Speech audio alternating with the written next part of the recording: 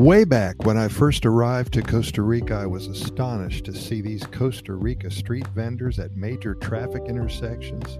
They're selling all kinds of stuff to passengers of waiting cars.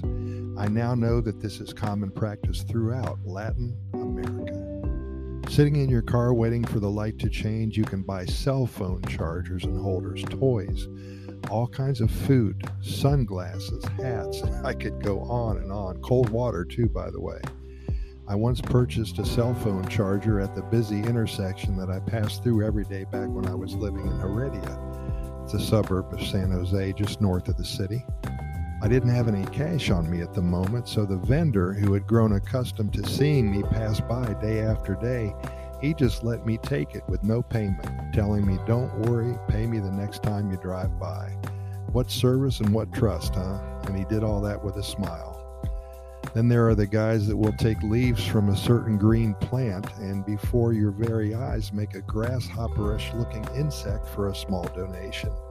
These guys are quite talented and they're able to fashion a lifelike replica before the light turns green. Sometimes they don't quite make it and you're left wondering if you should just drive away or ignore all the honking behind you while he finishes.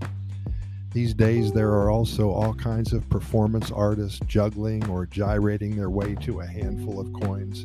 I saw a mime yesterday, quite a show.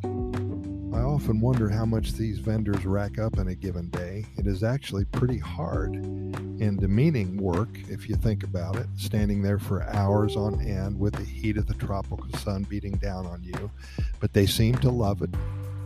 The vendors of merchandise basically turn themselves into walking Walmarts with all their inventory displayed in ingenious manners all over their bodies. It's entrepreneurship in its rawest form. Sam Walton, move the heck over, huh? I also love to watch the street vendors selling their freshly squeezed orange juice, their papaya and mango pieces, and their pipa, which is coconut water. When you see them on the street, please give them your business. Most are very nice and they love to meet new people. Be sure to tip them as well.